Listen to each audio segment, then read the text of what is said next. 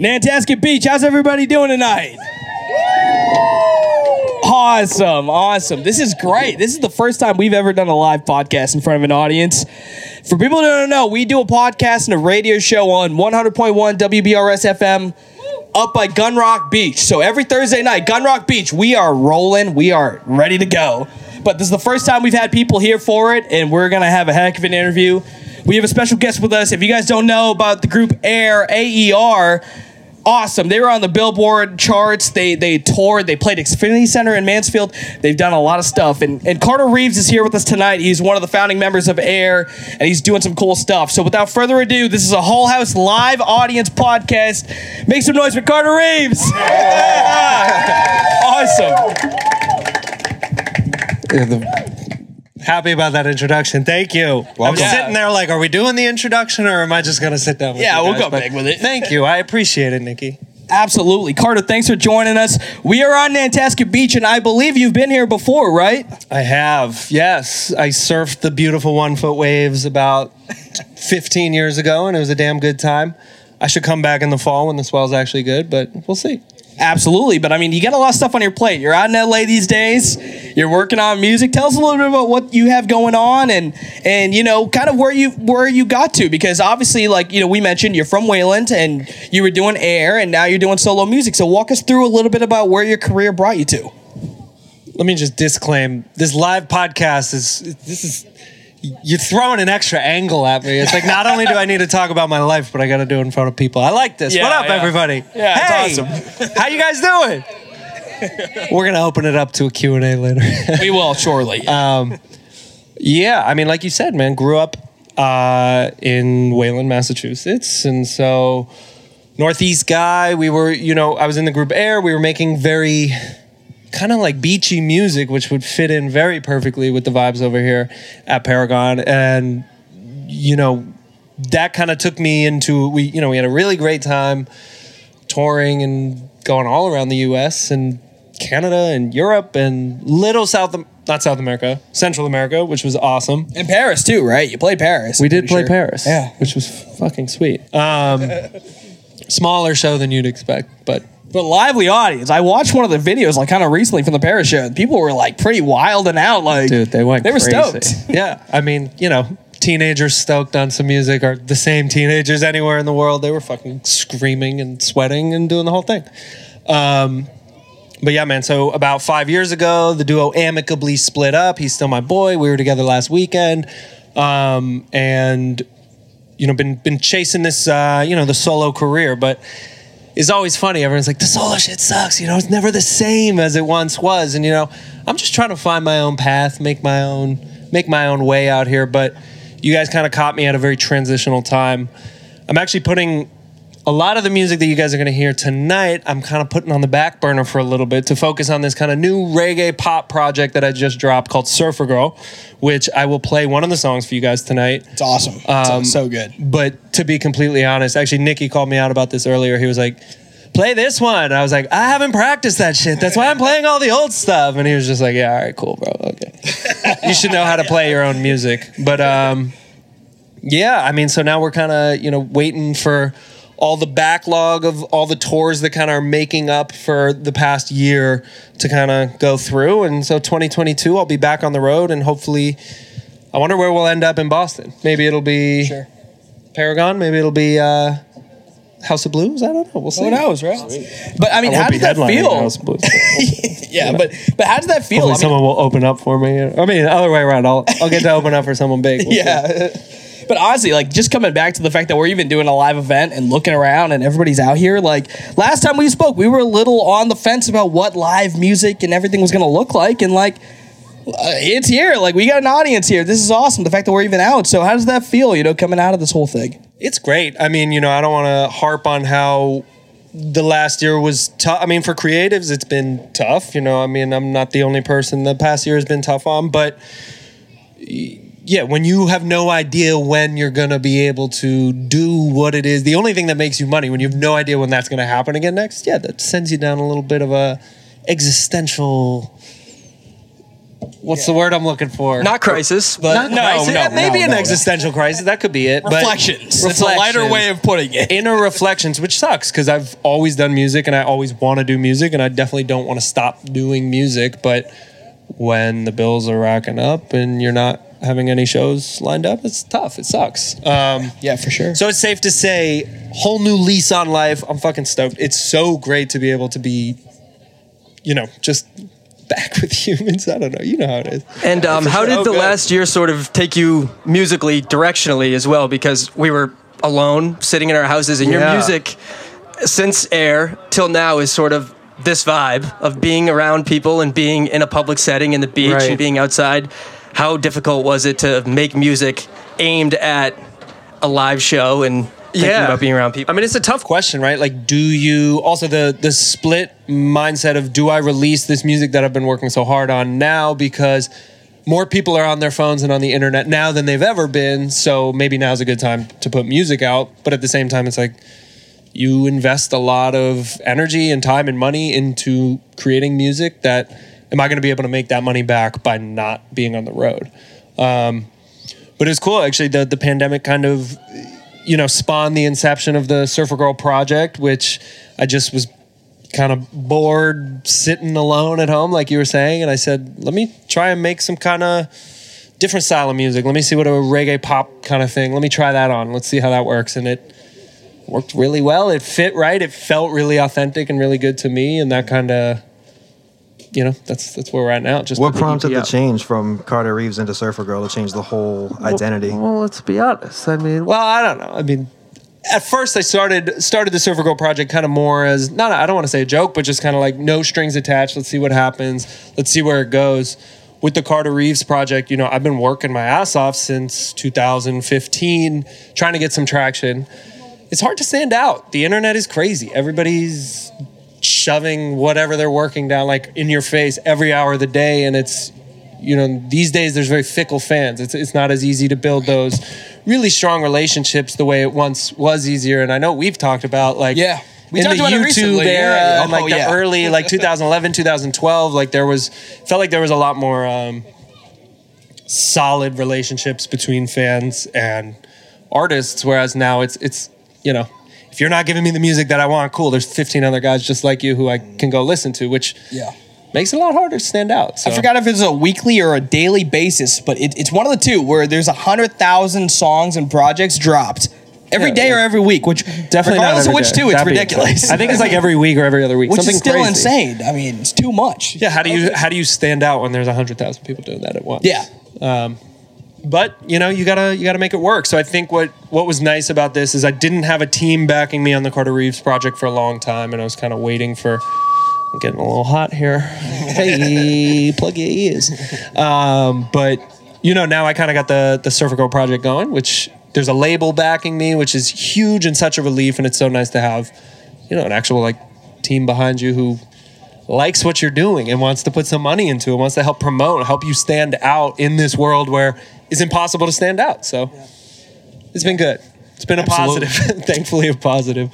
Yeah. Well, everyone go check out Surfer Girl if you haven't yet. Hey, thanks. It's super cool. Joyride especially. That's your jam? That's the one that I requested you. And I was like, this song is on my daily rotation. I had no idea how to play it. You got to teach me how to play it, Nikki. I don't even play guitar, but I will learn the song. That will be the first one I learn. Sing it right now. No. They don't want that. Fair enough. Speaking of switching into Surfer Girl, so what were your musical inspirations, reggae-wise, maybe indie pop-wise, growing out of Air, which was, I would consider you guys a rap group. You guys are a pop group, but I would really kind of consider you guys a rap group. Moving into indie rock is what I would kind of call you now. Yeah, for sure. Well, everything that the Paragon has been playing all night leading up to us interrupting your wonderful evening to just talk at each other. This playlist has been wonderful. So there's some old kind of rootsy reggae that they were playing, Willie Williams, Alton Ellis, some super old guys, which I'm a big fan of. But I don't know, I kind of grew up listening to Sublime and Slightly Stupid and throw in some Jack Johnson, and then I kind of got into Kid Cudi and a whole lot more, just a more well-rounded group of music. And then that kind of, what brought me down that kind of weird hip-hop singing hip-hop, rapping, rhythmic, melodic, just trying to find that balance. But I think after Air, I tried to really differentiate myself from what I was doing there. And I definitely went down like deep down like an indie rock surf pop kind of thing, which is a lot of fun, but there's definitely less shareability in that world, a whole lot less money swirling around that world. Not to say that's the reason, but I wasn't connecting with it as much. Maybe I wasn't as authentic as I want to be. So. And so do you think adding the reggae element that you've sort of added now, almost going back, I don't want to say going back to Air, but there was certainly reggae elements in that music. And we talked about before on the podcast we had before, that was just, I don't think a lot of people know that was just you guys working together. It wasn't a big studio production. It was you guys grinding together. David's mom's basement in Metro West area, just seeing what stuck, and that's what worked. Wait, what was the question? So, do you think that that's just how, that's you at your most authentic, is working in your reggae elements instead of singer-songwriter, indie pop music? I think there's a difference too, because a lot of people are now learning this about how music is written, especially pop music. I mean, everybody's always known, but it's becoming a lot more like widely accepted that like you got to credit the producers and the writers just as much as you have to credit the actual artist who's singing the song. And so when I moved to California, I started doing sessions with tons and tons of different people. And so that's a lot of fun because you can work with really great writers, or you can work with really great producers, or all these different people. But the issue there is that maybe you start to lose what your sound is because you're working with 10 different people each week. And then it's like, well, where's the through line of this style? You hope that you as the artist is enough of a through line to be enticing, but you end up with 15 songs that sound like they were made by 15 different people, so that's kind of what the Carter Reeves project was for a long time. And then I kind of started to become a little more self-sufficient and kind of reel it in on my own and start to, have my hands on everything, produce everything, or even if I wasn't the sole person producing it, I was pretty hands-on during the process versus just kind of like letting us each do our own thing. So the Surfer Girl project is actually the first thing I've ever done where it's completely written, produced, and mixed and put out on my own. So and it comes across too super authentic, which is I appreciate that. Yeah. I mean, I think maybe that's just like self-doubt or whatever for the longest time, where it's like, oh, my productions aren't good enough to be out and competitive and like can't be pitted up against other stuff. But sometimes you gotta take a leap of faith. Yeah, that's what. And it's working. About, yeah. We talked about that last time too, with just like the authenticity and like truly believing in yourself, making it work for yourself. I think if I don't want to sing this stuff on stage every night, 30 nights, a month on tour, like then you're obviously you're not doing the right thing if you cringe when you're writing or when you're singing your own songs. Like you want to be confident about it. You want to feel like it's coming from a place that you can connect with, not just, oh, those are words I wrote that I don't even, feel attached to. Yeah, if you don't believe it, it's going to be hard for anybody else to want to back it. With that said, you're going to hear a whole lot of stupid shit when I sing later. So, we're good stuff, fun stuff, silly stuff, all that stuff, But it's all authentic. But it's all from the heart. Yeah. Very much so. Straight from the heart. Very much so. But yeah, I mean, just coming back to like what you're doing now and back in the day, I mean, a different like worlds. COVID we talk about this a lot. It's like BCAD. Like we're gonna look back at like the after COVID era. Like things have like hit very easily. It's like a historical era of like, man, like all right, after COVID, AC, like. But obviously you were touring a lot before COVID had hit. Yeah. So, do you have some like funny stories you want to share with us? I'm just curious because I'm sure like with all the dates you guys did, I'm sure there's a ton of wild stuff. Some that you might not want to talk about, but some that you might want to mention. I can't remember. That one was like funny but PG, but didn't give too much away about. I think it was down in Florida. Was it Florida? Yeah, it's always in Florida. In a city in Florida. It's always in Florida. Shit. Let's come back to the tour stories. I got to think of something. How about before you were getting into music? Were there any shows that were very instrumental in your career and your realm of inspiration? Like shows that you went to that you were like, "Whoa, this is awesome! I got to." Government Center, 2002. Mighty Mighty Bosstones. Really? Wow. Yeah. They're like you guys remember them? Ska? What is it? They're not ska. Yeah. They're not Tub Thump. No, that's Chumbawamba. What were they? They were bum bum bum bum bum bum What's the bum one bum. big song? It was something like that. Yeah, that was they so played it on the America's impression that Funniest I Home get. Videos. That's what it's called. Oh my god, dude! No, truly though, seeing them, they had horns on stage, they had guitars, they had drums. I was like 5 at the time, but I had a damn good time. The energy was crazy in the crowd, and I was just like, oh, this is something I could see myself doing. For sure, yeah. Absolutely. You wouldn't have thought my answer would have been Mighty Mighty Boss. Or Tones, did or you? from 2002. I did not think that the concert would be 2002. realm The date really might threw not me even off. be true. I was not. How old did I say? 6? I wasn't 6 in 2002. Honestly, I don't even know.